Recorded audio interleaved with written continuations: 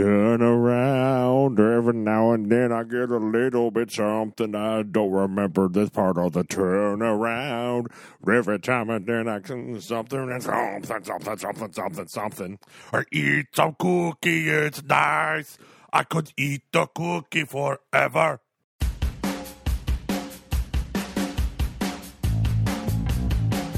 Oh,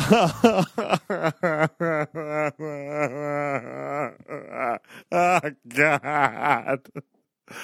Everything is awful. I'm fine. I'm fine. Are you? Yeah, no. I'm good. I'm good. So I have to talk to you about a separate thing, but I'm good. Good. I got some books. Can I tell you the books I got? I mean, I was just gonna, talk about my pain from the Bengals, but no, it's fine. Tell me about your books. One, Bishop Robert. I'm ignoring you. Bishop Robert Barron's Lenten Gospel Reflections. Ooh. Did you get a free copy of that from World on Fire? They never give me anything. Why do they hate me? Because I'm an Institute member. What does that mean? I belong to the Institute. I've watched almost all of their videos, and let me tell you, hashtag worth it. Are you paying to be part of it? Okay, no, Brandon Vaught did sign me up. I hate you. But it's still beautiful. The next book I got, Life Out of Death, Meditations on the Paschal Mystery from Hans Urs von Balthasar. You'd love to see it. It's a nice small book, so, it's like those small rats in your books. This is a good little guy. Mm-hmm. Person to Person, Friendship and Love in the Life and Theology of Hans Urs von Balthasar. Who's that by? John S. Benici. Benici. Yikes. So this is obviously an old book from 1996. Okay, nice. Thank you, Alba House, for publishing that with the Daughters of St. Paul. Then I got a book that I lost, and I had this in college. Mike Hahn wrote like a huge, outline of it or whatever.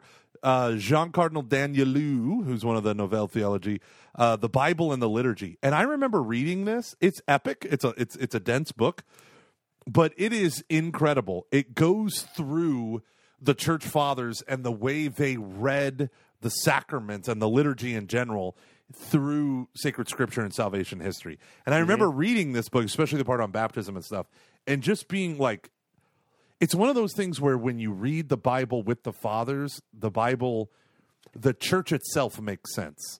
Yeah, I know what you mean. Yeah. So chapter 2 is called The Baptismal Rite. And I'm just like, that's so beautiful. So there's that. And then a listener, David Dashiell, how do you say it? Dashiell? Okay, we'll go with Dashiell. Ever Ancient, Ever New, Why Younger Generations Are Embracing Traditional Catholicism. And he asked me if I would read it. It has a collection of authors. I just got it like 2 days ago. And just talking about different aspects of traditional movements in the church today. Not rad trads, but whatever. And then lastly, another Nouvelle Theology, Charles Cardinal Journet, and his wonderful book, The Mass, The Presence of the Sacrifice of the Cross.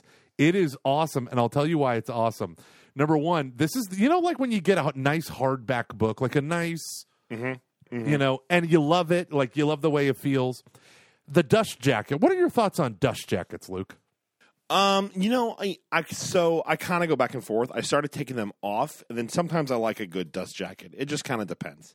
I don't even know if most people even know what you mean when you say the word dust jacket. So the cover, like the cover. They call it a dust jacket. It's a cover. It protects the actual Bookie McBookerson of it. From dust. From dust. Oh, the corrosive effects of dust. Loose skin, as it's known in the Gormley house. This is the first dust jacket that I will immediately throw away because it is sinfully ugly. And the book underneath is totally nice. And I'm like, can I throw it away now or should I keep it on just to protect the book until I can read it? But it is so ugly. It is baby vomit yellow. I just don't understand. I don't understand. Well, I found with a lot of business books, I just take them off. And I like I don't mind they actually look better without it, to be honest with you. Yeah. But I do love a really good cover, though. I know. So- And I'm always judging them by their covers. Yeah. No. It's fair. It's fair. Okay, go on. What else are you reading that I don't care about? That's it. I'm not. Well, I'm reading a survey. Pink Airs is a reader, but that's beside the point. Luke.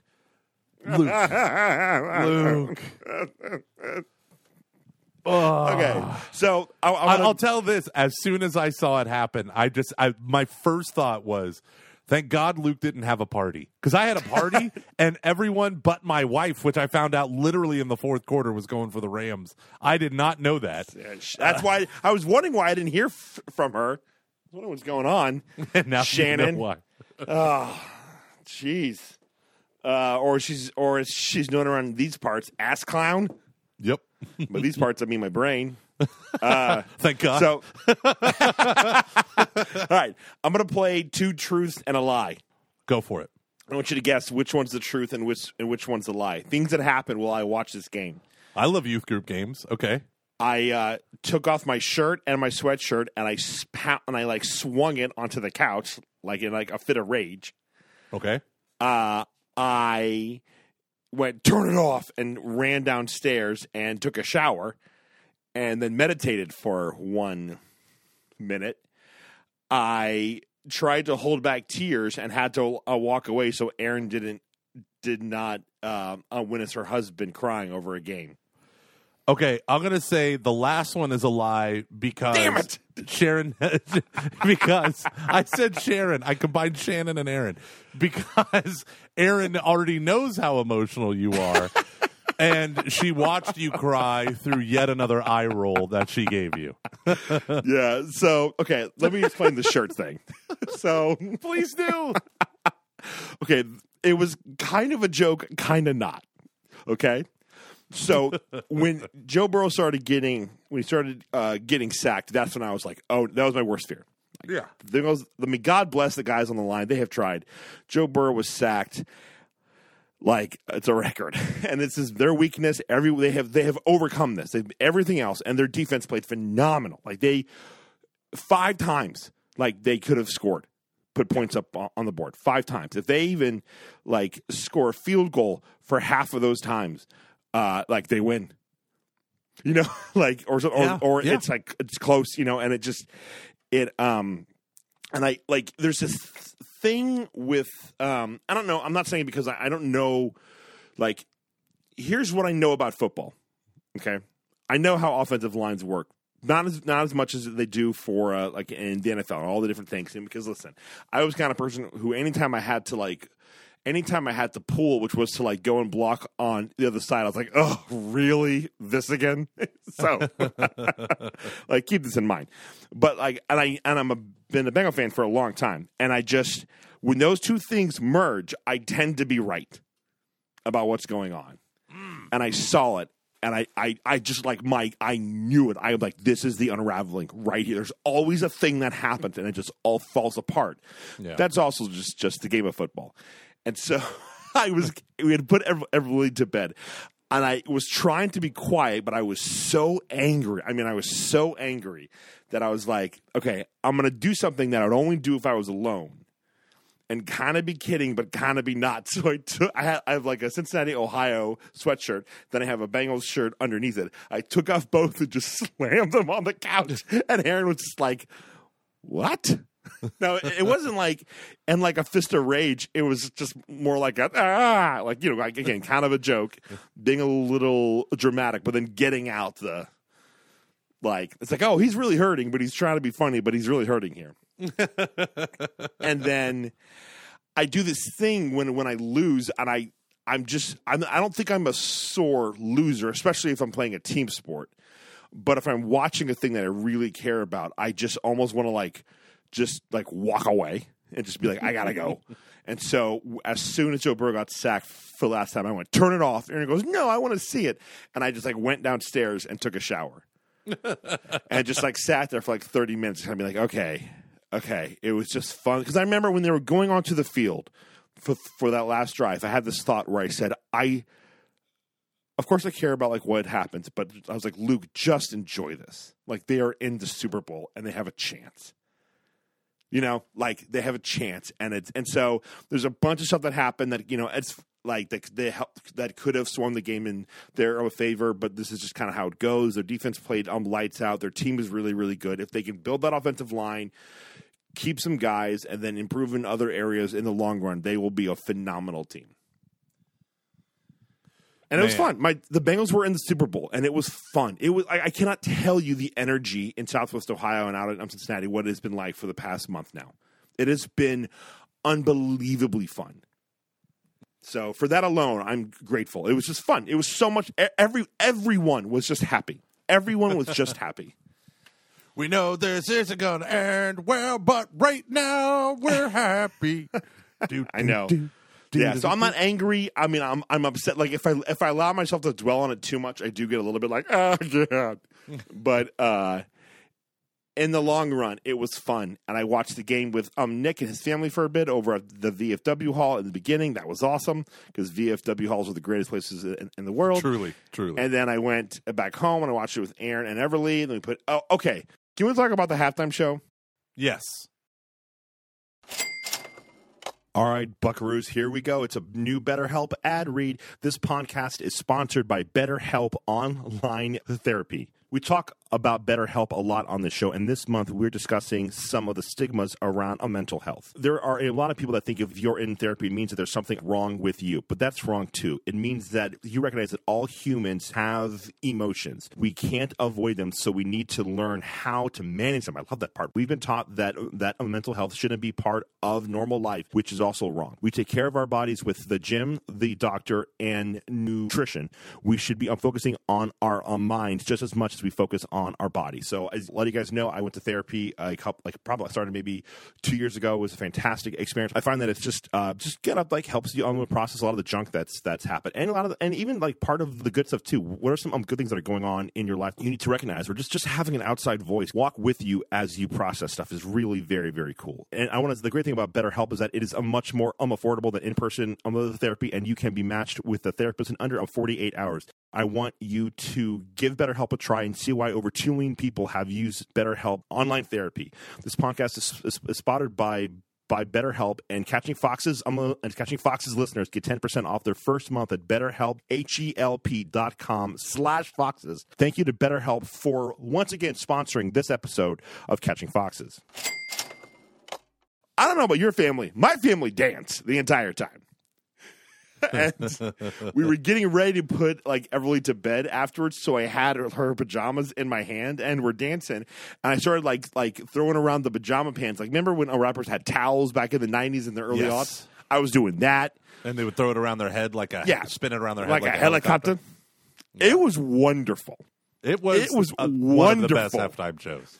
People who did not like that are horrific and should be shunned. It was wonderful. Now, for me, because I threw a Super Bowl party and we had 4 Catholic families, which meant we literally had 45 or 50 people there. Yeah. And almost all of them were under the age of, 12. What I did was I paused it right at the beginning and let it go for about 5 minutes. Then I pushed play. Good call. And Dre's going, and so we're all like, yeah, California. We're loving it. I was like, Tupac hologram? Yeah, and then 50 Cent, and then he just had nothing but booty dancers, and I was like, skip. Well, it's funny because I have not seen a rap video in God knows how long, but there was a lot of that in a lot of the videos when we were in college and high school and in junior high. So as soon as I heard it, I was like, oh okay, there it is. And so Aaron was like, we'll just kind of turn Everly away. But I was like, we are, but I'm not like turning this off right now. And I mean, she didn't want to either, but it's just like, we kind of don't, I don't know. It's one of those weird little things where it's like, and so I was like, well, we're just going to like kind of hear it. I mean, we were, honest to God, I'm not kidding. We were dancing the whole time. Everly was dancing. We were like spinning her around. Like, it was the most fun I've had watching a Super Bowl halftime show ever. 100%. And the best part was seeing the look on my sweet Catholic friends' faces as Kateri and Cecilia are rapping along with Eminem's "Lose Yourself" every single word. And one of my friends who is a CrossFit instructor, she's like, "Oh, you come every day to CrossFit. This is literally all the music we listen to." And then when the girls started rapping, they go, "How do they know this song?" And I was like, "CrossFit and my car." It would be funny if like Shannon's just crushing a bud. It's like, who forgot about Dre? It's funny. I was talking with Ann, the person that I work with. I was talking with her daughter who is a freshman. I was like, so did you know like any of those songs? And she was like, a few, kind of. And I was like, I knew all the words. All of them. And she's like, there's just on TikTok that I have to show you. And it was of this, like, it said, moms between the ages of, like, I'm a 35 to 45 be like this during the halftime show. And it plays the, like, beginning part of that, boom, boom, boom, part. Yeah. Yeah. And they just, like, stop and go, like, what? And, like, they're, like, at the fridge and, like walk away. And I was like, yeah, like, everyone my age, when they hear that, it's just like, guess who's back? Boom. Like, you just, like, it like does something to me on a primal level. Right. I mean, you got the earliest song being like California Love. Yeah. Right. Which and I then, thought, did they do anything from The Chronic? No, I don't think so. I don't remember. But what did him and Snoop do? What did Snoop do? They did, I'm pretty sure they didn't do anything from any of like they didn't do Gin and Juice, which I thought they might do.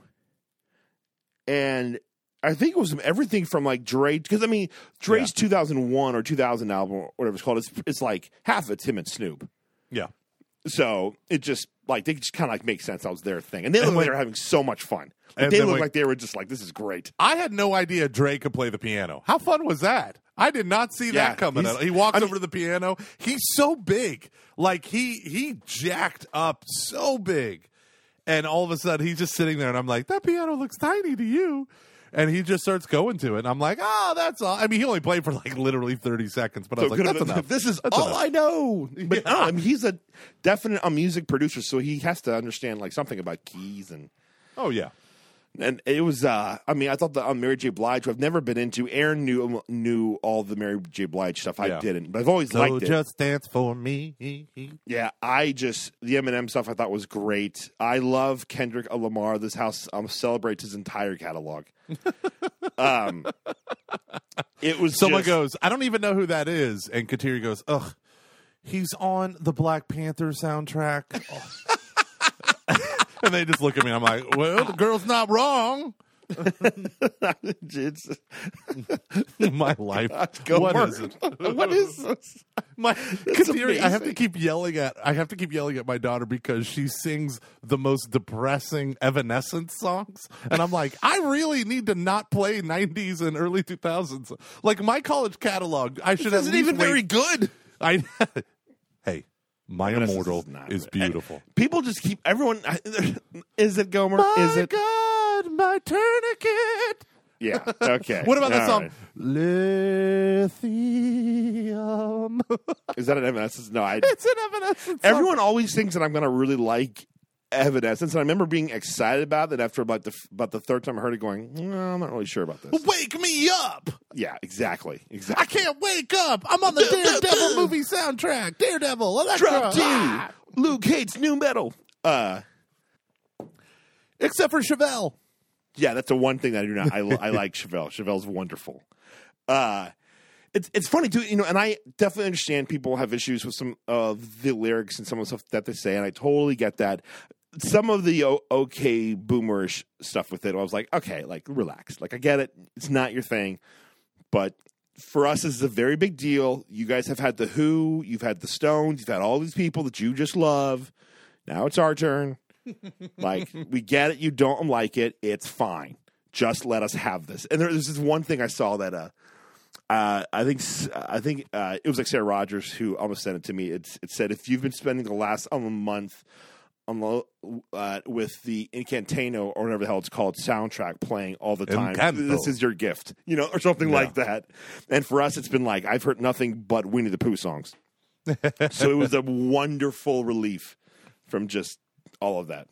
That's so funny. We've been listening to a Christian band, called For King and Country.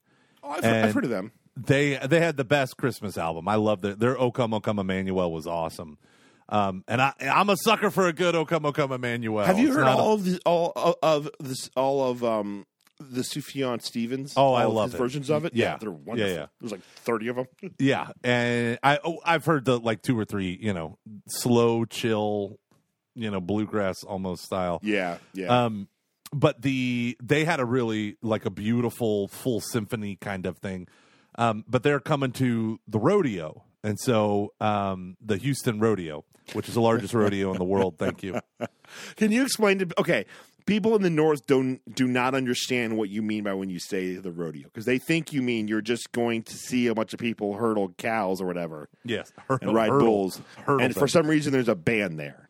So you got to explain the bigger context. Okay, so the eighth wonder of the world, the Astrodome, the old Astrodome, when the Astros used to play, they transformed the interior into a rodeo arena / concert stadium, right? So what happens is they have a rotating, so it's a normal stadium. So they have a giant, massive rotating stadium that they build at night. They assemble at night after all the rodeo stuff goes on. So you literally, like, during the day and into the late afternoon, it's kids doing calf wrestling, where kids try to take calves and haul them into the circle for a scholarship. And, they're doing all the things that you think of at a rodeo. There's rodeo clowns, there's angry bulls, there's bucking broncos. It's all that fun stuff. Luke Perry dies, 8 seconds, baby. 8 seconds. That is a deep cut. I did not ever think we'd make an 8 seconds reference on the podcast, but here we are. Welcome to Texas. Welcome to episode 338. Welcome to episode 338, motherfucker. Okay, so sorry, I said that solely that you would laugh. Keep going. So long, new listeners from the Catholic Telegraph. We didn't want you anyway, complaining about Dre. No, so I was listening to, so you go to the arena and it's all that kind of stuff. But then there is the other stadium where, like, the Texans play, and next to them is this huge convention area, and the parking lots are, mega. So they have think of a full state fair plus a rodeo plus a livestock showing. So you go there and it's like, the Future Farmers of America, doing they raise cattle and they sell their prized pig and all that stuff. And you go and you learn all about animals. So it's like the world's greatest petting zoo, Farm Central, Ranch Central. It's all of those things in one 2-week-long event. But the best part is how it kicks off is it's just like this epic, I think, 3-night party. I've only participated through someone who, shout out to Ken, who helped build his company's venue.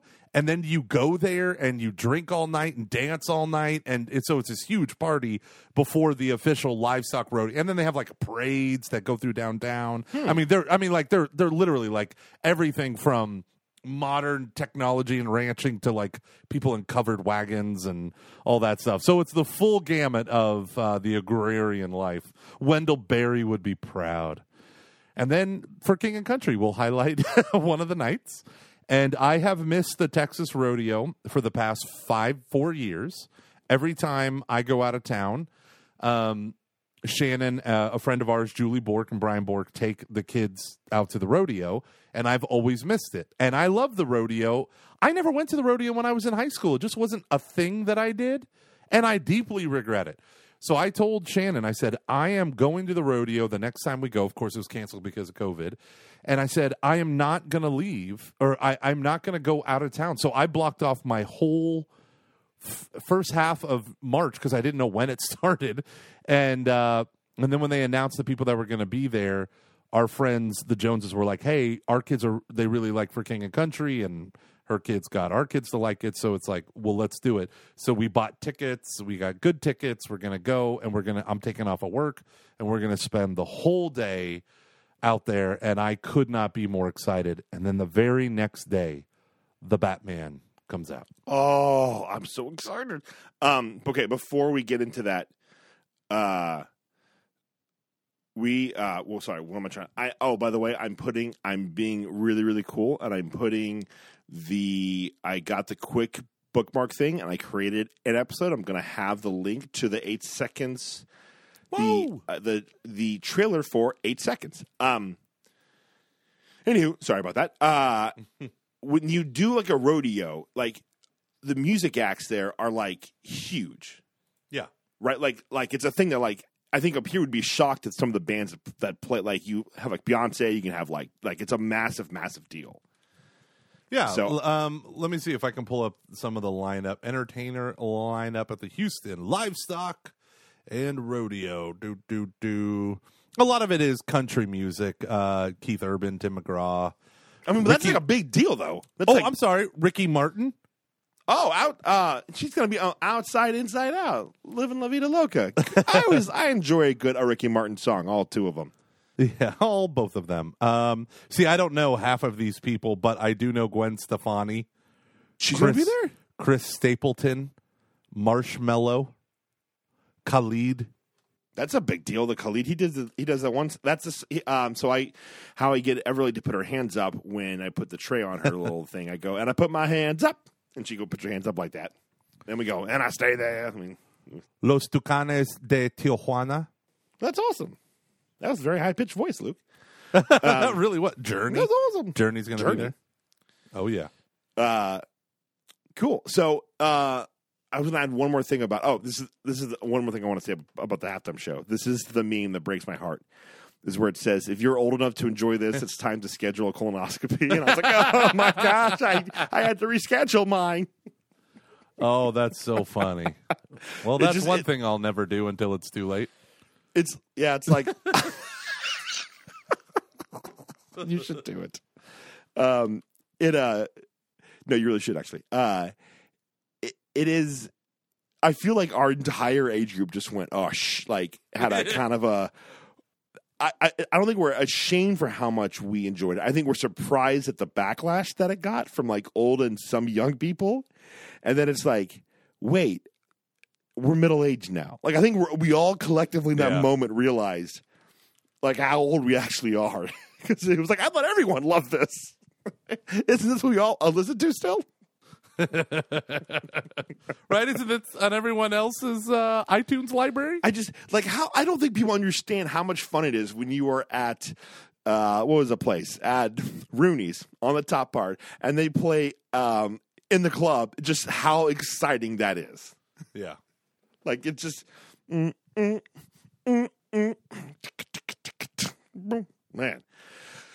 Hey, so I have an idea for a show. Do you have an idea for a show? No. Perfect. We're going to do 10-minute topics, part 2. These come from the Discord. So, as many of you know, we actually have like 27 people are on the Discord right now, and we have over 200 people who are a part of it as a whole. Actually, almost 200. So about 200 and about 30 people who are on the Discord, including my mom, who doesn't know how to use it yet, but she has signed up for that. So if you join the Patreon, you have access to the Discord. We have a couple of our awesome fans. They run it. We're on there at times, but there's a lot. I mean, like all of the channels they have. It's super. I'm like finding out about great. Like awesome, like books. I mean, there are like 24 different things that you can get into. It's very, very cool. It's taking on a life of its own, and we want to see that. So if you're kind of person that kind of like just like needs a little bit of Catholic, a bit of Catholic community during your day, I think the Discord's a great place for that. And you can be a part of it by going to patreon.com/CF. That is patreon.com/CF. So we have a 10-minute topic area in there where sometimes they give us on the topics, and at other times they just kind of talk about their own, which is kind of awesome. And it was like Ajik Darby who got them going for our last episode, and she put a thing there that said, and where we put all of the questions from, check the Discord. So I did just now, and she wrote down, it's go time. So there's some really great questions here that I thought that we could do. All right, I'm down. That was a long explanation. Sorry about that. It's okay, Luke. I still love you. Trying to be more concise. Father, let me just talk about concise. Father David Huss sent me and the coordinator of the liturgy a 4.5-minute message, and it was awesome because it's all about like how do we serve people who are dying in our parish and their families so that we can accompany them better.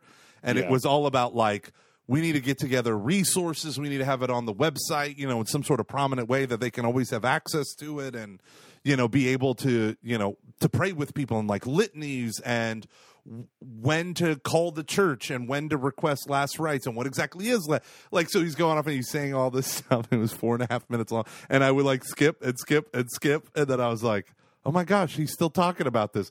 So then I recorded an audio message and I said, hey guys, I've been thinking about this, working with a lot of couples who are, losing loved ones. And I just thought it would be great if we put together a resource, both prayers and also instructions on what a Catholic funeral is, what we need, all this stuff that kind of around it. I think it would be great if we had our own parish resource for that and have it available both printed and online.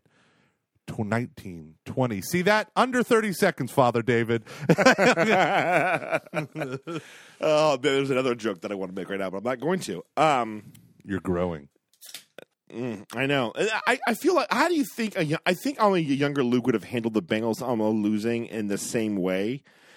I just would have been more dramatic about telling people about how I reacted to it. I think you would have told everyone immediately. Yeah. But I've been, because it was like after just like, okay, now I'm get a shower. Then I got to make sure like Everly's doing okay because she's on these antibiotics. It's giving her diarrhea. So I have to go, which she's going to love hearing when she goes back to hear the podcast when she is 20. I'm talking like diarrhea like 3-4 times a day. Yeah. So I was like, let me just do that. It's kind of nice how like sometimes I can like when you have I want to be careful here because I want to respect people who like can't have kids and or people who aren't married or whatever. I wish when I wasn't married I had other things to take up my time besides myself. And I think there's a thing that I'm reading about, and I need to check like a couple of the sources in it, which has made me a bit hesitant to bring it up, but I'm going to anyways. And I'm going to reference a bunch of stuff that's saying people who volunteer more just tend to be a little bit happier. Yeah. And I think there's something about when you have other people that you are being completely for and not expecting anything that you are from, it just takes a stupid thing like this and it puts it in its place. Where I think before I didn't necessarily have that, so I would have been like, do you want to hear me cry about this? Of course you do. It's yes, only Sir, this is a Whole Foods. I know. Your pepperoni pizza is so good.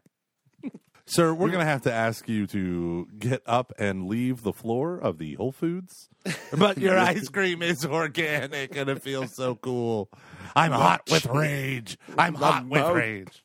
Mochi calms me down. What is that?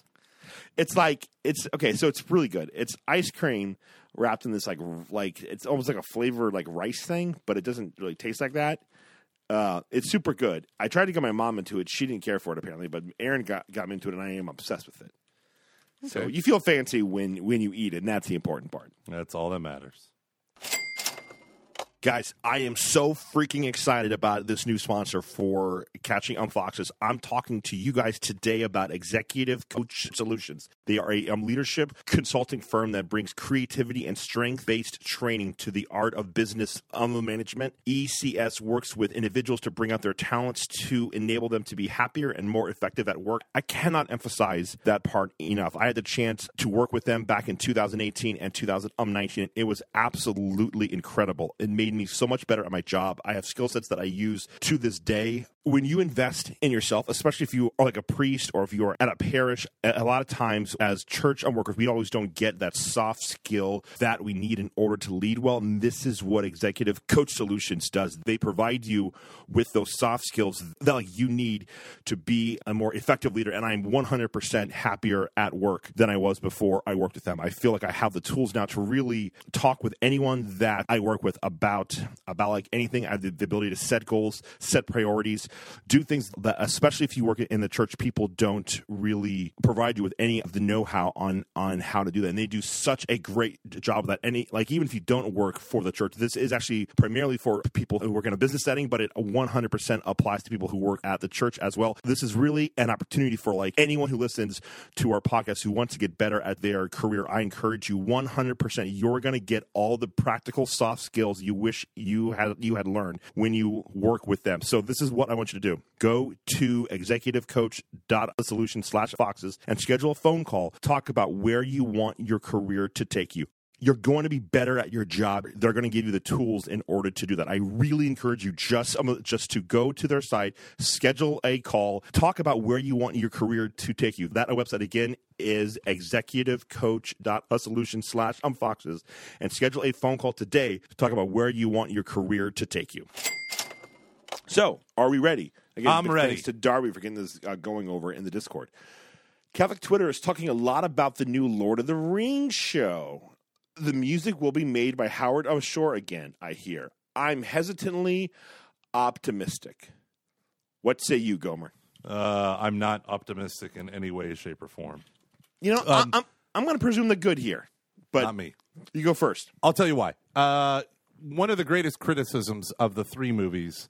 Well, okay, there are two criticisms of the original trilogy. A blog that you read a while ago has two main criticisms. Go. No. A blog that I read a while ago, and then it was podcast that had one main criticism, which is there are elements of The Lord of the Rings that, as films, they're actually not that great. In the words of this blogger guy who is Daring Fireball, what's his name? John Gruber. Lord of the Rings is a great film, or is a great movie for people who don't like film. That was his words, not mine.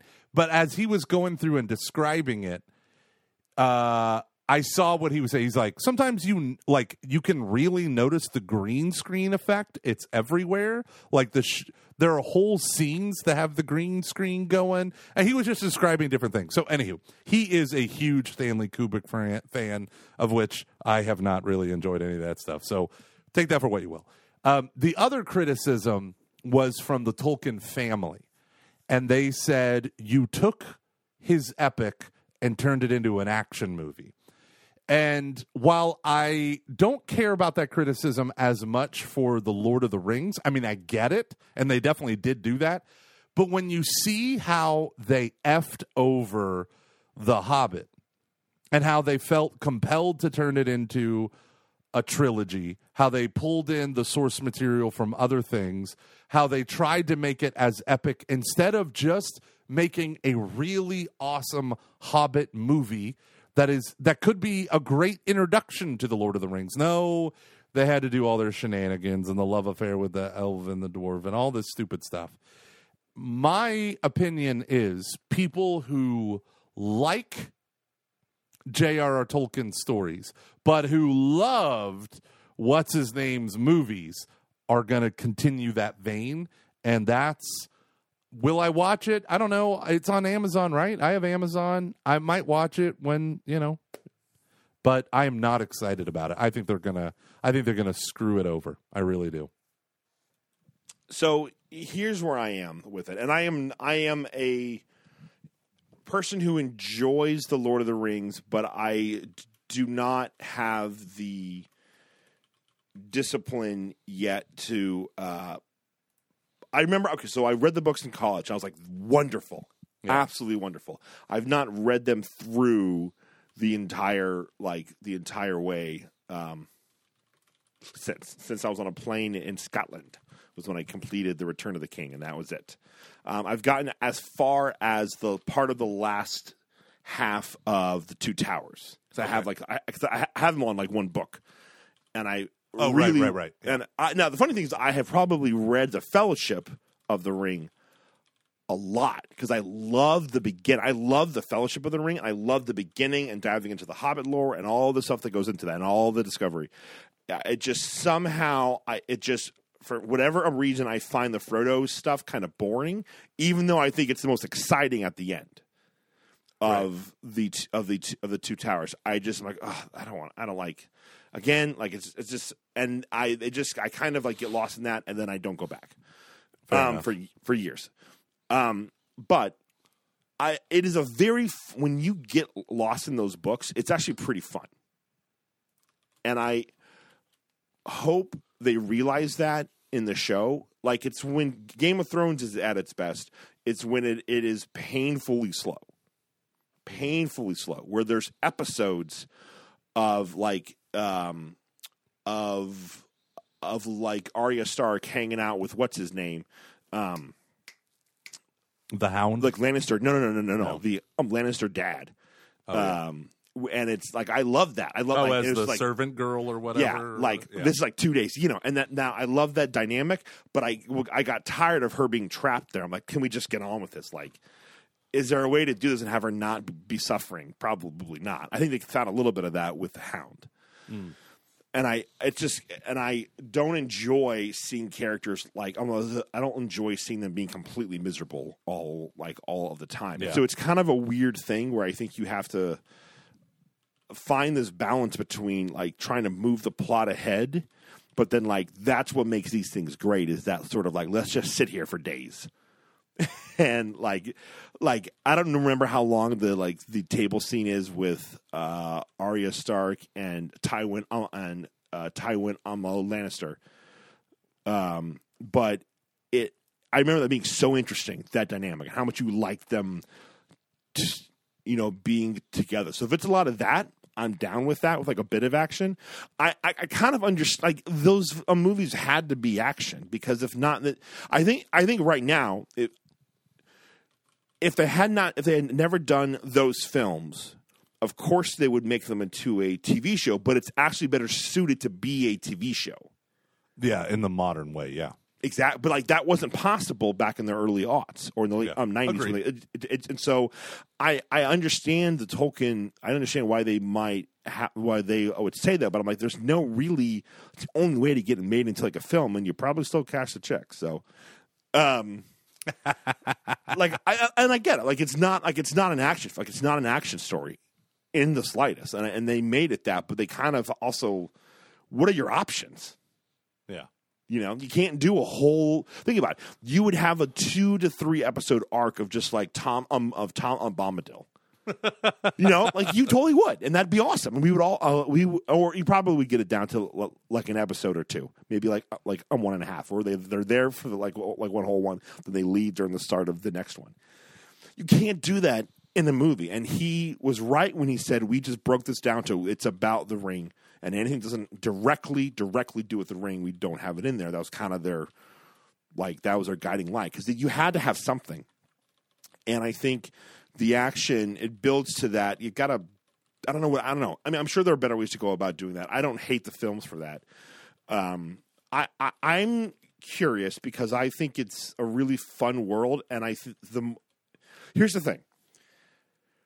What Lord of the Rings, I think all of the films, as well as Game of Thrones, if there is one lesson you can take from those things, it's that if you stick to the book and find a way to stick to the book and to make it work, and so that it's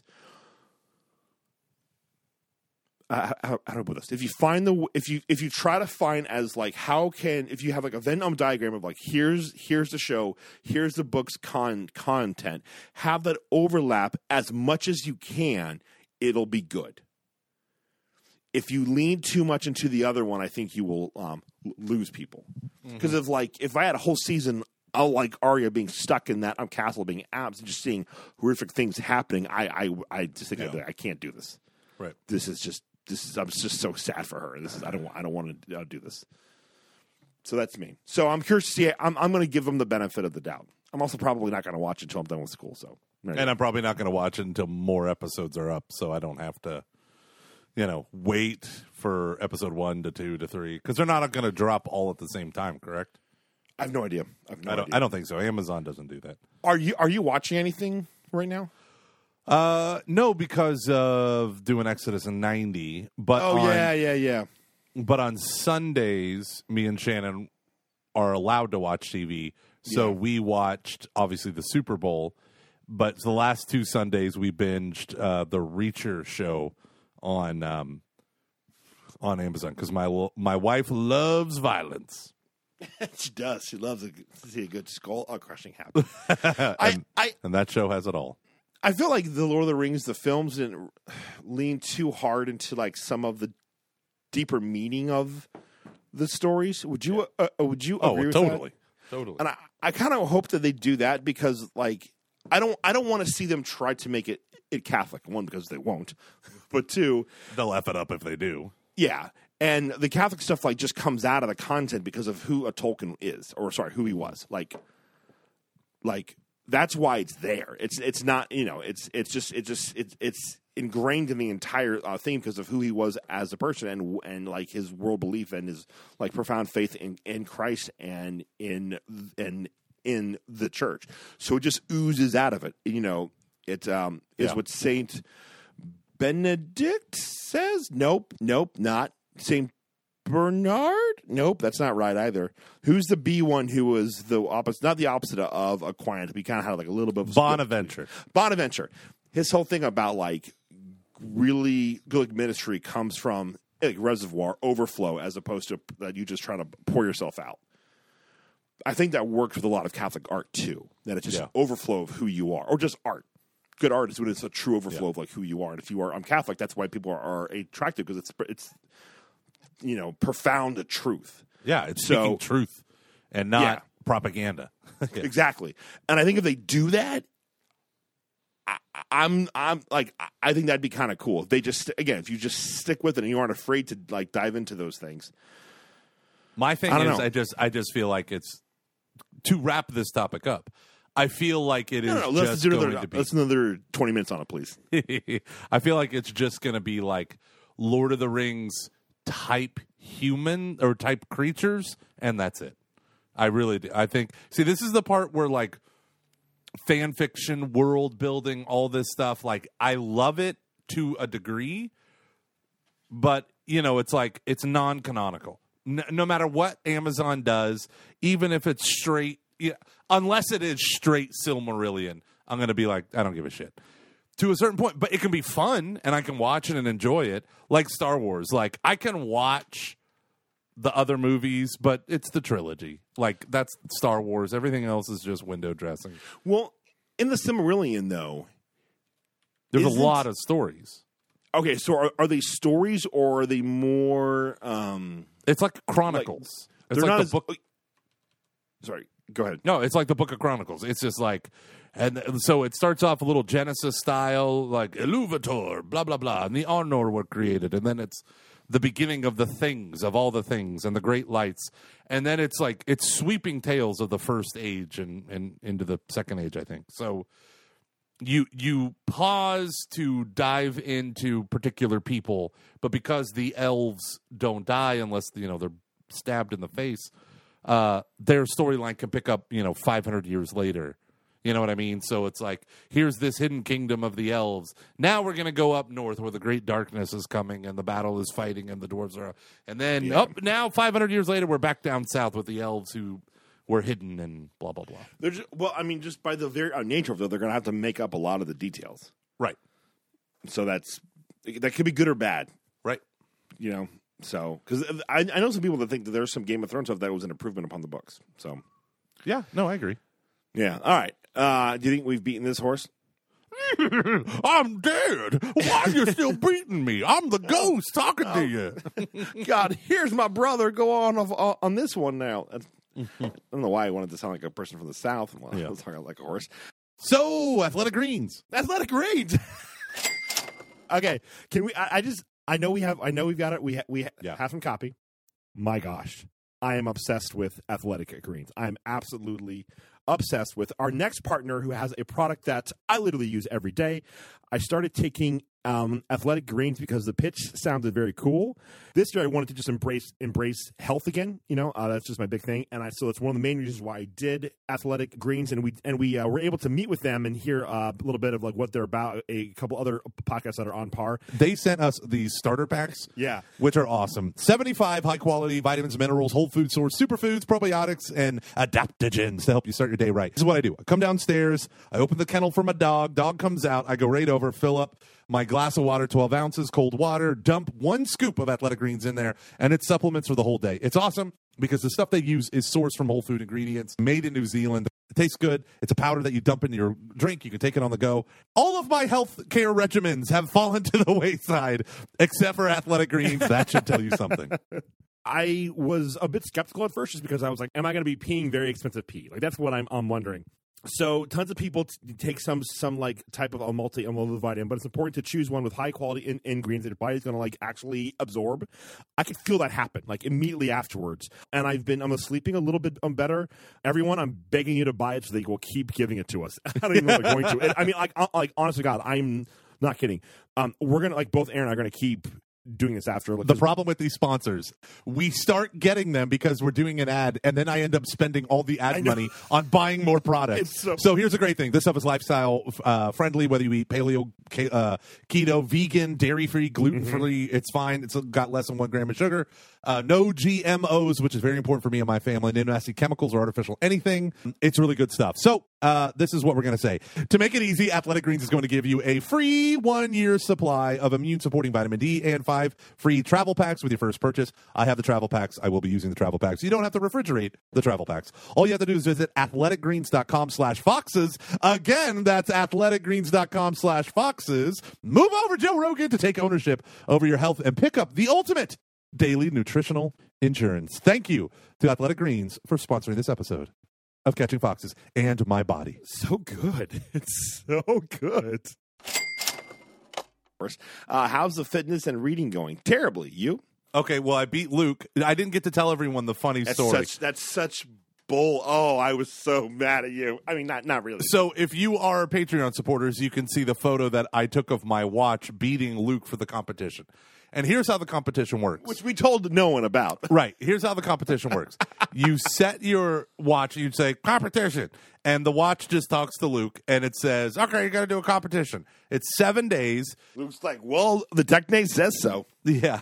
Well, okay, let's do this. You have to move, you have to stand up, and you have to exercise.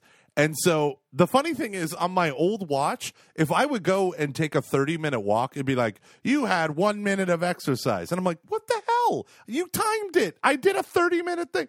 But if it's not like rigorous enough, I guess it doesn't count it. But the new watch counts everything. So I'm like, okay.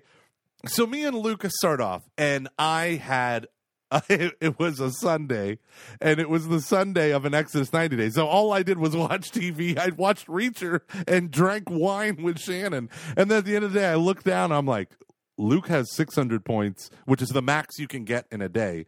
And I had 300 points, and I was like, oh, damn, I have barely moved. And then Luke had a snowfall, and then he set his watch to exercise, and he got another 600 points. So I'm like way behind Luke. So I dedicate, okay, Tuesday, I'm waking up early, I'm doing my running, get all that stuff in the morning, and then at lunch I did it, and then in the evening I had a terrible meeting with some interesting people, and I ran, and I was like, I hit my 600. There's a couple days I hit my 600, and then me and Luke are now neck and neck. The best part, people, I didn't realize it was the last day of the competition. It had sent a little notification about halfway through the day, and it's like, oh, neck and neck, make sure you get your time in. Well, I realized that Luke, who always praises the glory of Eastern time, is going to finish his competition an hour before me. So he hits midnight, it zeroes out.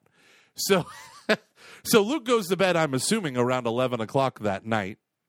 Like a gentleman? I had 1,000 steps. Now, 1,000, it was probably like 2,000 steps. 2,000 steps is nothing, right? I need to get 20,000 or 22,000 in order to get my move, my exercise, all that stuff. So I realized, like, I come in and Shannon goes, listen, Kateri wants to stay up. We haven't had a lot of, like, mother-daughter time lately. And I was like, yeah, sure, great. I got to go walk 3 miles. And so I was out running, walking, jogging, doing everything. I come back. I'm dead tired. I sit down for 30 minutes, and I watch Luke, and his score never changed after like 10:30. And I'm like, okay, I think Luke went to bed. So Luke didn't max out his points, people, and I could beat him if I got enough. So I waited for Luke to go to bed, and then I was like, all right, all I need is 130 more points. So I walked until I got like 150 more points, and then I'm like, done! And once it computed and it said I won, I was like, oh, dear God, I'm going to bed. It was like 11:35 when I finished everything. Done. Oh, my gosh. So I had a very, very long meeting that night at work. You had like a 3-hour meeting. I was literally sitting for 3 hours, and then I had to process the meeting with some people and do as you kind of do. Okay, we're doing this and that, blah, blah, blah, blah, blah, because some people were going out of town. I wanted to touch base and all this stuff. And I then had to, drive home, so I don't get home till 11:15. Then I have to, say, hi, wife, how are you? How was your day? Let's chat. So, no, I didn't get a chance to do anything that day. I had a freaking, 15, 16-hour day. It was awesome. Actually, no, I'm sorry. I was out of the house for 16 hours, door to door. Yeah, sucks to be you. Fine. So, yeah, I need to do a better job of that, trying to figure it out. The reading is not going well either. I don't know. I suck. What are you reading? Oh, you're doing nothing. all, yeah. You're doing all school. Yeah. We already did this last week. I'm trying. Yeah, I'll figure it out. I've got the Iliad. I'll get through it eventually. Do y'all have any advice for grad/professional school students as opposed to just undergrad, academic or religious, and y'all's experiences? So I think she means how to maintain your faith and stuff, and the academic stuff from grad school and whatnot. Yeah. How to balance Yeah, it. I mean, my advice for all graduate school is the same, more or less, than my advice for undergrad. It depends on the type of school, right? If you're going to a R1 research university, you're going to treat it different than a liberal arts. But the thing is, treat your schoolwork like a job. I don't care that your classes start at 11 a.m. and 2 p.m. and then that's it. Then wake up and go to the library and read and study. Treat your day like a normal job, right? 9 to 5. So get up and do your prayer. It's not impossible to have all this stuff going. Now, if you are working a full-time job like Luke and then trying to do an executive degree where you're fitting it in alongside work, that's a different story. Your time management has to be 10 times tighter.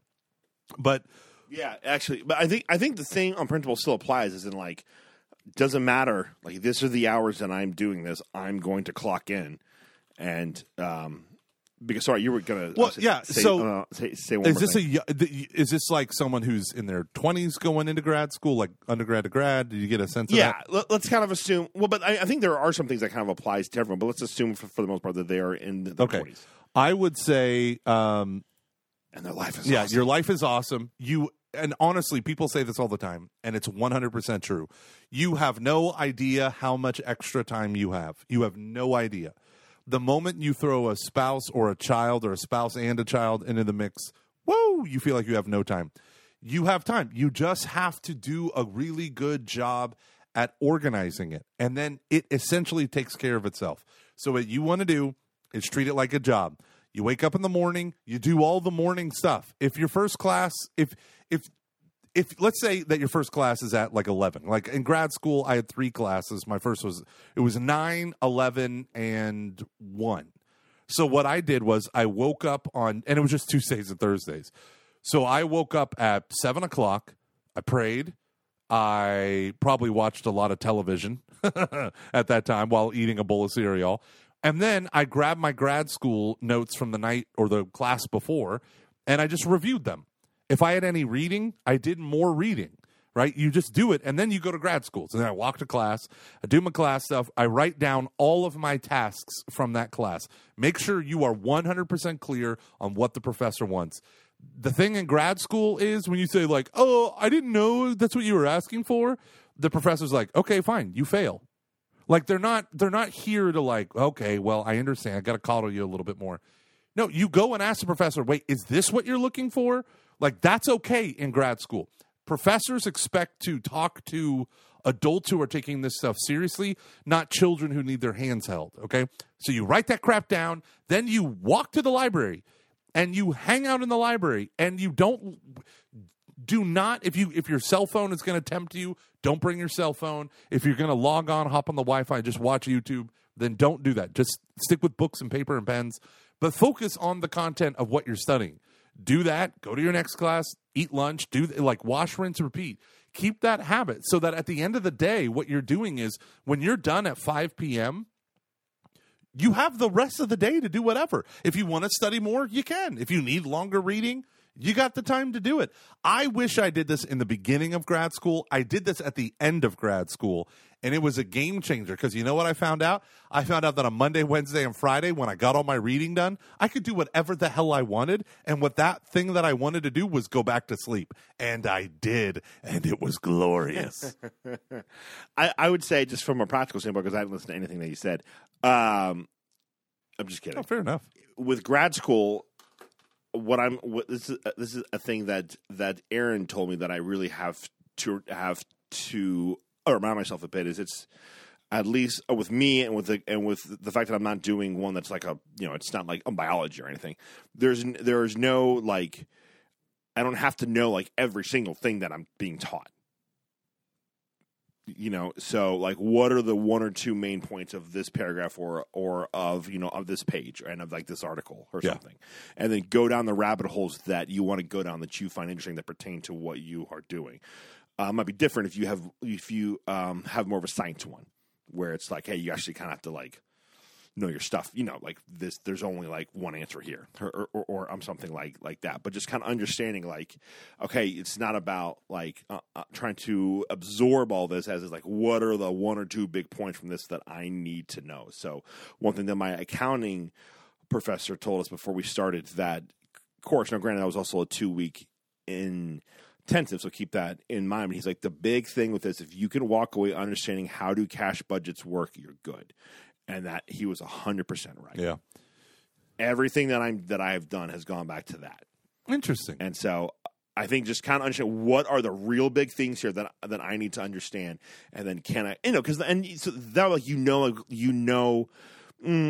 I can kind of skip this. I don't necessarily have to. Or then and I love your idea of like, here is my schedule. I think for me, where that's a benefit is then I'm like, where are the whole, now I can't do it when I'm taking the intensive stuff, right. But where are the rabbit holes? Mm-hmm.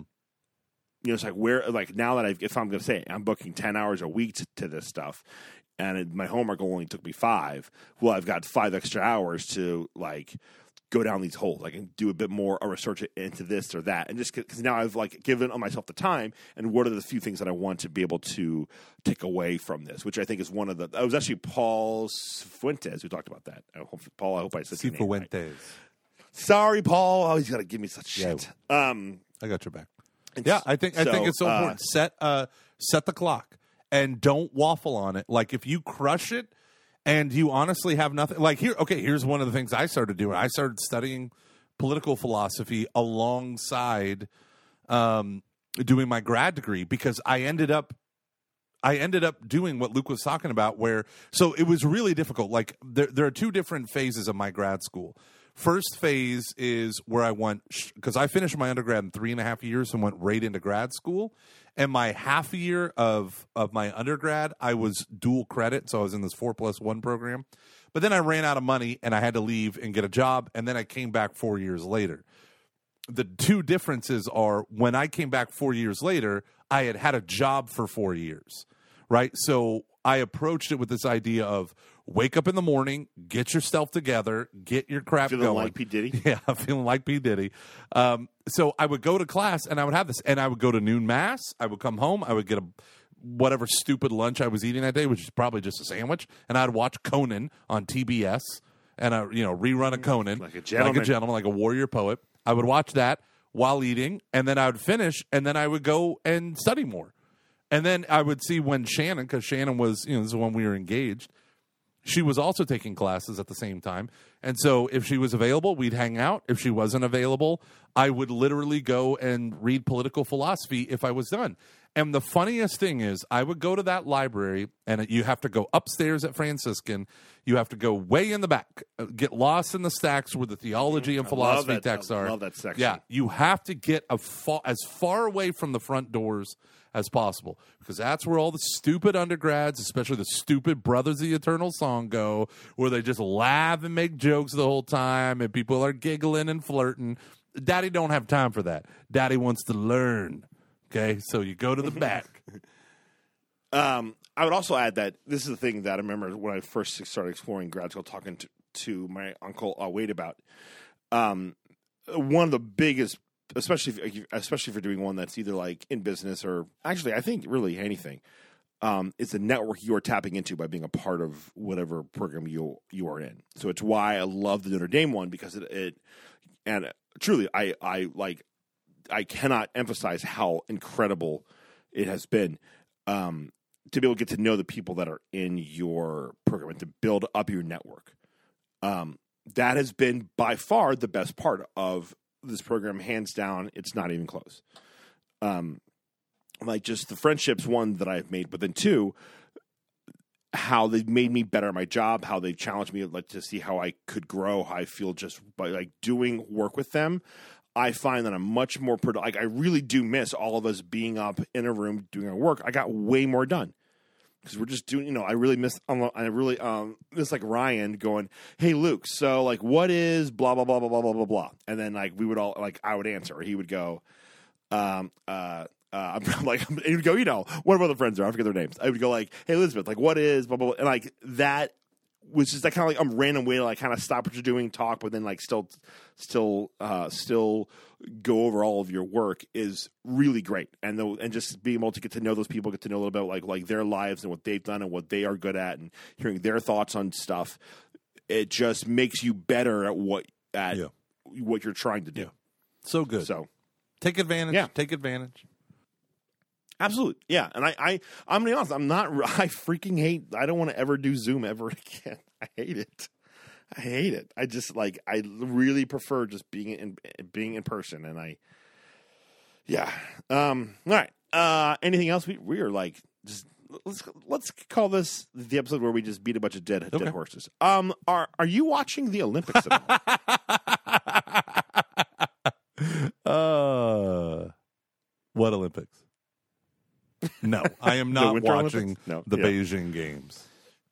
Is it because you hate the Chinese? No. In fact, I have a inappropriate love affair with the Chinese. However, I can't care anymore about the Olympics unless it's a few isolated events. I really can't care. I feel like it's so corrupted. It's like FIFA. Like I feel like it's just awful, and it saddens my chubby heart.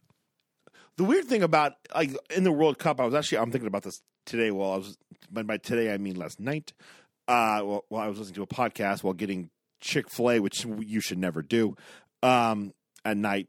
I'm not saying that Chick-fil-A is bad. It's just, why are you eating this stuff at like 9:30? In the World Cup, the thing that I really do love about back up, Luke. It is a celebration of the countries that are there. Yeah.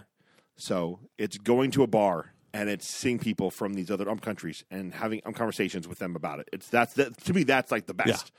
Yeah. But then it's like on TV, you see all of the fans, you see whatever, you get a bit of the culture of the place through how the team plays and all of the players, and that's kind of lost with the Olympics. It's a bit more of like a country go, which I think is fine. That's awesome. But when you add in the corruption with this, it just kind of feels hollow. Yeah, and it's funny. I did watch the figure skating. I like figure skating. I like bobsledding. It's just bob. Same. Mm-hmm. And I watched the 15-year-old girl from the Russian Olympic Committee, the ROC, do just incredible. I mean, that girl was incredible. 15 years old, gosh, that's just amazing. So I did see that. I guess some Olympics came on after the Super Bowl, and we watched it, but there's no excitement. Like, I think they've ruined all the joy with all the, I don't know. Yeah. Well, and I really do think if you don't have like the goodness of the World Cup will trump a lot of the crappy stuff. And and two, I will say this is not. Like everyone who's involved with this should be held accountable to the nth degree and the full like justice of the law. But there was a little bit at the end of trying to like save a face with stuff where I feel like in the Olympics they had a person from that group that they're quite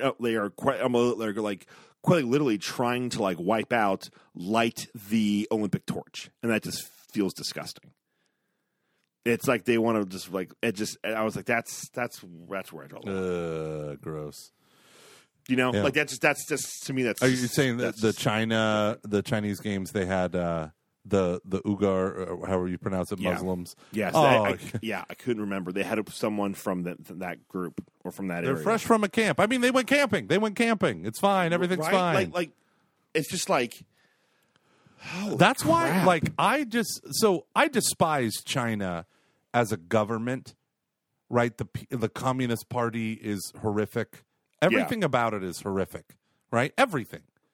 And it's fascinating because, like, Hong Kong is trying to get peace. They're trying to have some measure of independence because they've essentially been raised in a British, part of the British Empire for 99 years. And now they had to do that transition over to China. China ensured that the freedoms they've enjoyed will stay the same. And, of course, they're not at all because China is at war with the West completely ideologically.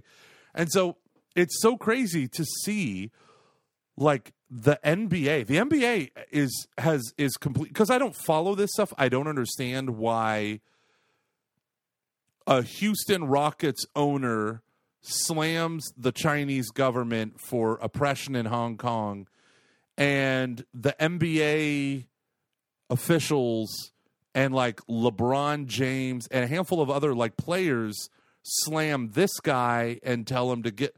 Like, I don't understand the politics other than there's a metric F ton of money. Like, they love the NBA in China.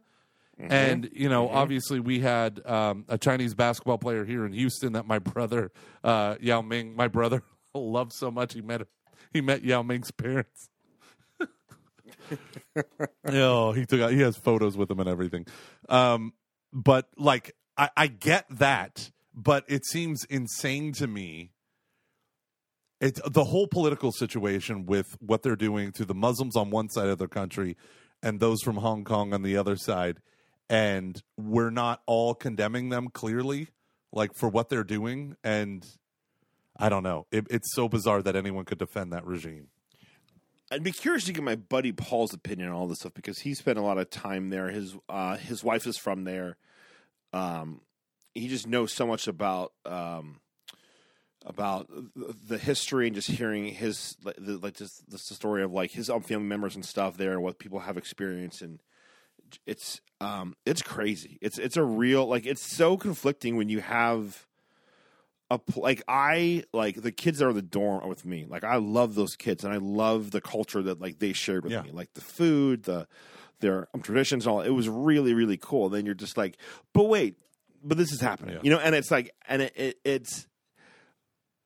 There are ways to rectify those two things. I think, but and I don't think I don't think the good stuff makes the bad stuff okay. That's not what I'm saying. But just I don't know. Like, it just, I won't ever forget teaching. It was 2008, teaching a religion class with just high school kids. Sorry, just kids in high school, but it was only kids from China.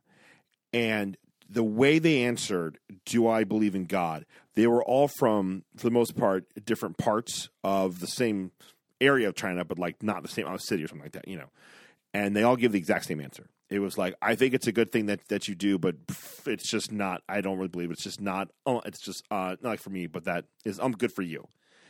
To a T, all of them. That was their answer. The only kid who was like adamant that there was no God was the kid from Taiwan, and he was like a jerk about it. I was just like, wait, what? Like the way they responded was just so. It just felt like a kind of a brainwashed answer. Yeah. Not the fact that they didn't believe in God, but just like all these different people from like a different part of this country that takes a stance that there really is no God gave me the exact same answer as to why there's not one. Well, so I just met this guy at my church who for 20 years was under Yugoslavian communist rule. And he told me, he's like, I go to the university there. He's like, my whole life, all we did outside of the reading, writing, and arithmetic was regurgitate Marxist lines. He's like, your whole life, you're taught what to say, how to say it, how to write it, how to do it. And he was like, it was horrible. It was horrific.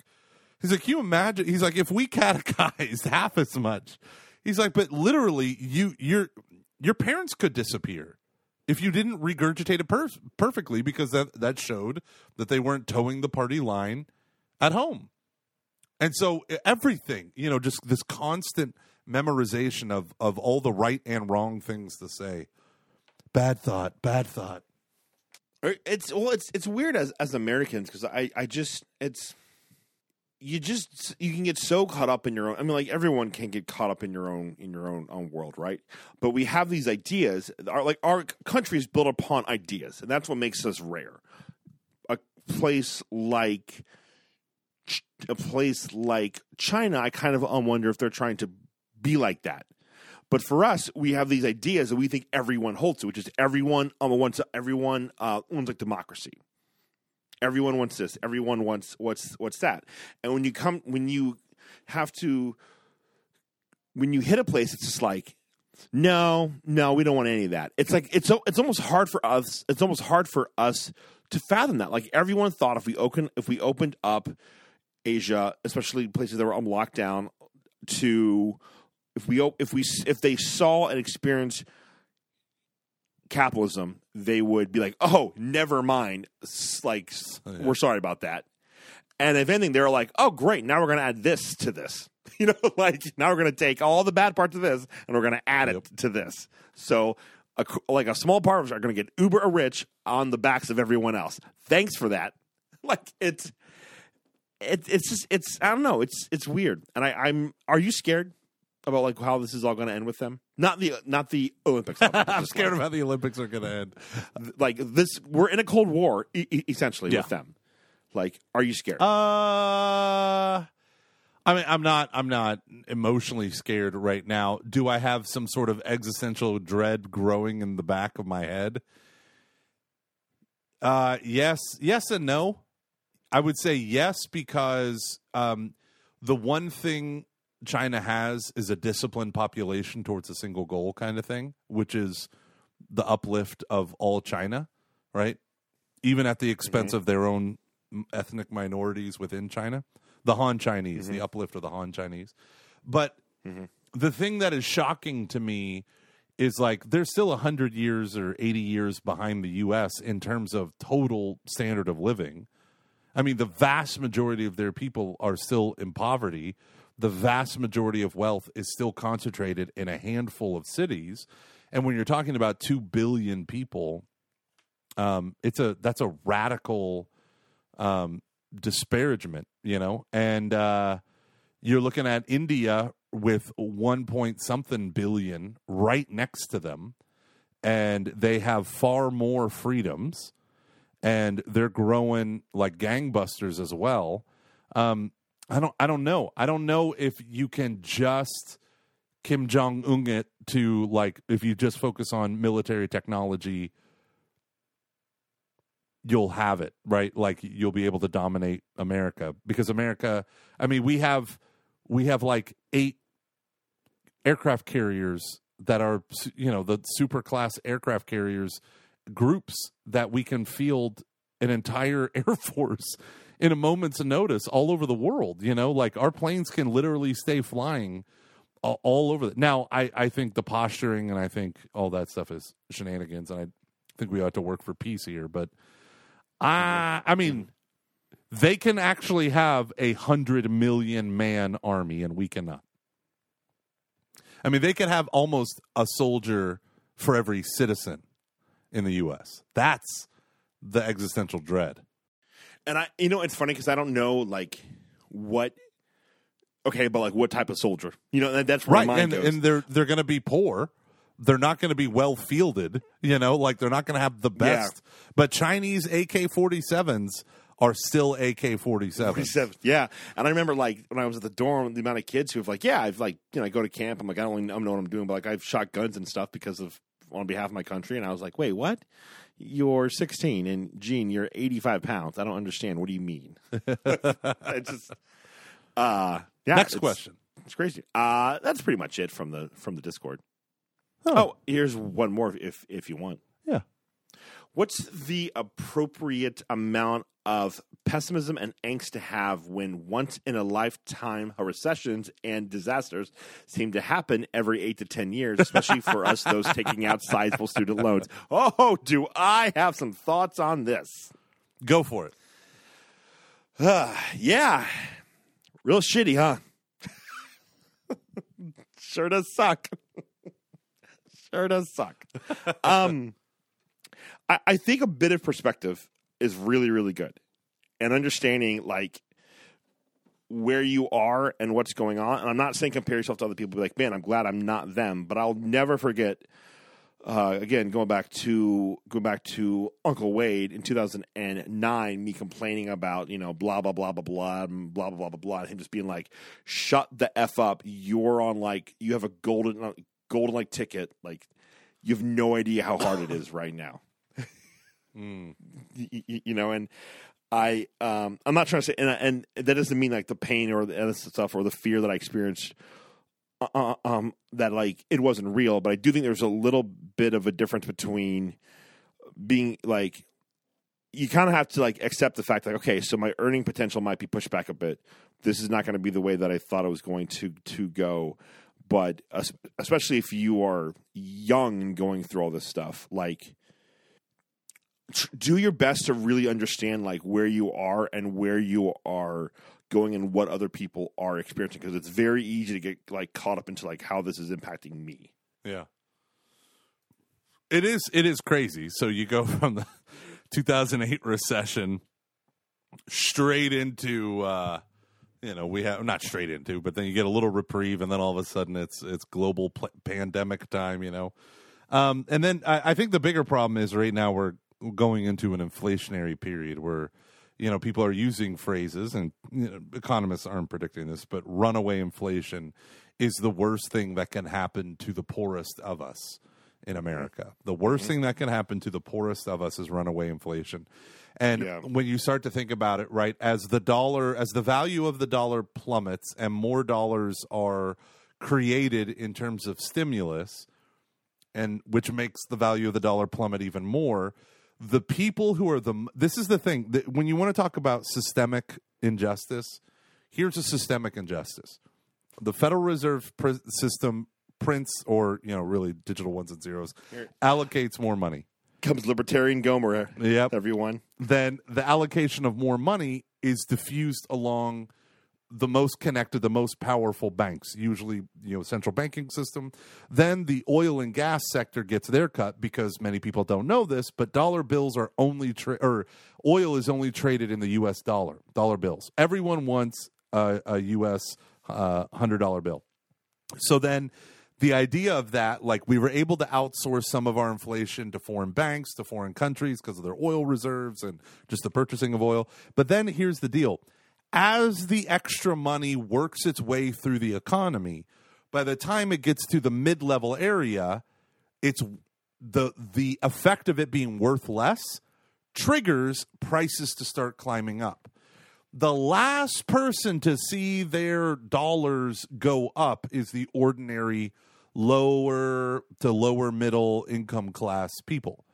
The last person who's going to get a raise is the fast food worker, the janitor, right? The teacher.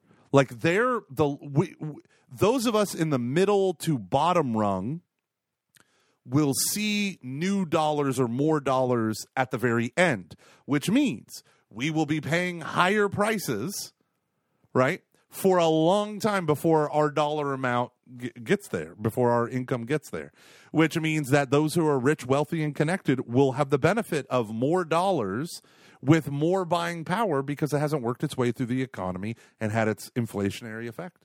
So that means, yet again, the poor get screwed and the rich do well in an inflationary model. It reminds me of the uncle in Seinfeld, but she's on a fixed income. Like, if you're pulling down a pension, if you're pulling down, if you are living off a safe withdrawal rate of 4% from your, you're on fire or whatever, you get a pension, you get fixed money from Social Security, and all of a sudden $1 is worth 75 cents in a hyperinflation. Well, could be worth a lot less than that. Your money is worth less, but you're not necessarily going to get more money. If you qualify for $2,000 this year and you're 72 years old and you get $2,000 a year from Social Security, that $2,000 is not going to buy a lot of crap. And you throw on top of that the shortages post-COVID, things are naturally going to be more expensive. So you're a poor person who now things are just, the price is going higher, and now you need to buy a minivan, a used minivan. Used to cost $5,000. Now it costs $15,000 for a piece of crap used minivan. The poor suffer the worst. The poor suffer the worst. And now you're selling it. You're selling it. Yeah, I'm a little bit worried about that. Yeah, I'll be honest. It's again, like, perspective. Like, we are feeling the pinch here. Like, I think the average household's seen an increase of like $250 a month or something along those lines, and I can definitely, like, I can see that without a doubt. I can totally see that, and it does really concern me, and I don't know how you, like, I don't know. I'm gonna try to get to the heart of it. Like, how do you not freak out about this or just be like angry or just get bitter? And I think it's easy to do that. I think a lot of, like, there's a bitterness that, like, like I definitely had. But I also, because I remember I remember back in 2008 or 2007 and just, like, I mean, honest to God, like, there were a couple jobs offers, things that I had accepted or was about to, or like going to the final round of interviews where all just went, gone, stop. We are not hiring, and just feeling like, what is wrong with me? Why does this keep happening to me? And, like, quite often, for whatever reason, it didn't dawn on me yet. Like, maybe this isn't you. I was just so focused inwards. I'm like, well, clearly it's my fault.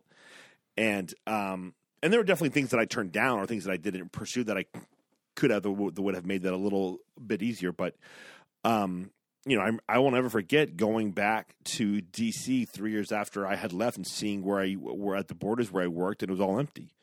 Like, not the Borders, but the entire our shopping area was empty. All the stores, the businesses, everything was gone, and I could not believe how dead it was for the time of day that I was there. Isn't that funny? I could not believe it. Now, they bounced back. It's fine. But, like, it was like just think of how many What's people. there now, though? I don't know. I couldn't even. It's tell not. you. It's probably more. It was expensive Tyson's source. Corner. It was Tyson's Corner out in Vienna, Virginia. I forget the name of the city, but it was, like, right by where we lived. You could basically run there. It was like a mile or so away. And it was just, I could not believe how empty it was compared to what it was before. And it just, I'm sure, like, and this is the thing too, like I don't know. It's always working, like, what's going to happen. The United States has been through this stuff before. And so there is an element of, like, we'll get through it, but it doesn't mean it's not going to be brutal, be painful, though. And it doesn't, but I always want to say, like, this, like, especially with history, I heard a great quote that said experience is another word for predictability. And I like that, this idea of, like, well, this guy has experience, so you, like, really, but what it means, like, you just know what you're going to get with him. And when I apply that to history, I'm like, that's true until it's not. And that's the part that kind of concerns me, but I wouldn't freak out about the until it's not part until it's not. Yeah, and the thing is, inflation in an inflationary economy, people who take out loans are the luckiest people, because as the value of the dollar plummets and the price of wages goes up, well, we paid $15 an hour, now we're going to pay $22 an hour. You're like, oh, well, my $100,000 student loan doesn't seem as big, and it's funny because $100,000, yikes! But at the same time, you're looking around like home prices, right? I'm looking around. My home is worth $120,000 more than I paid for it 6 years ago. Mm-hmm. Maybe $150 now. It's almost at $300,000. Yeah, the last time we checked, it was almost at $300,000. My home is not worth $300,000. But if the housing market is a big place where the inflationary effects are felt. And so if we're seeing inflation and not just shortages, but in a true inflationary economy, then my house is actually worth $300,000, because the value of the dollar is going down. It's not that the value of my house is going up. So it's or not just that. It could be both. But so that's why things are nuts right now. So if you have a student loan, it benefits. See, this is the problem. It benefits the worst. And it punishes the best. So the best is to live on your means and to save as much as you can. But if inflation is stealing money from you every year, then to be a saver is stupid. You need to be an investor. So you inherently have to go into something a little bit more risky in order to deal with the offset of inflation. I'm sure everyone's excited that I've said the word inflation 6,000 times in the last 10 minutes. You're loving this. Oh, my God. But just think, it screws over the poor. It screws over savers, which are more responsible people. It rewards the people who get money and throw money away, because you're able to pay it back easier. With the value of the dollar, when it plummets, things happen. And here's the crazy thing. You know what China does the whole time? It just pegs its yuan to the dollar because we buy all their stuff. So they want a devalued yuan compared to the U.S. dollar. So it's usually 8-1. And then, what's his name? Trump started trying. He said that was an economic act of war, and which in a lot of ways it is. It's directly manipulating it's not just letting the market decide your economy. You're directly manipulating it so that the U.S. dollar is strong against the yuan, so you buy all your goods from them. It's crazy. There's so much interwoven. We are all inheritors of dead economists, and we have no idea how much their views are killing us right now. Oh, I'm crying. How badly do you want to go to antiwar.com right now? No, not super bad. Not super bad. I don't, because I know the kind of man. I've gone a couple times, especially with the China stuff. But for the sake of my wife, I have to. I forgot that website even existed, and it still looks the same. It has not changed since 1996. It's a feature, not a bug. Well, Luke, thanks to our sponsors, BetterHelp, Athletic Greens, and Executive Coach Solutions. Yeah, woo! Oh, big thanks to Executive Coach Solutions for talking me off of a cliff the other week. That was great. So she heard the podcast, so it was like, "Hey, let's talk." And I was like, "I'm not doing well." Oh man, I get you, buddy. I get you. All right, thank you guys for paying attention to Catching Foxes, and if inflation scares you, go to patreon.com/CF and make it less scary for us. Yeah. Which in turn will make it less scary for you. Oh man, we got through 5 topics. That's fine. That's fine. Blah, blah, blah, blah. I'm going to stop so 3, we can chitty chat. 2, 1. Can I urinate too? Okay. Did you stop? No, I got that recorded. Whoopsie. All right. 3, 2, 1.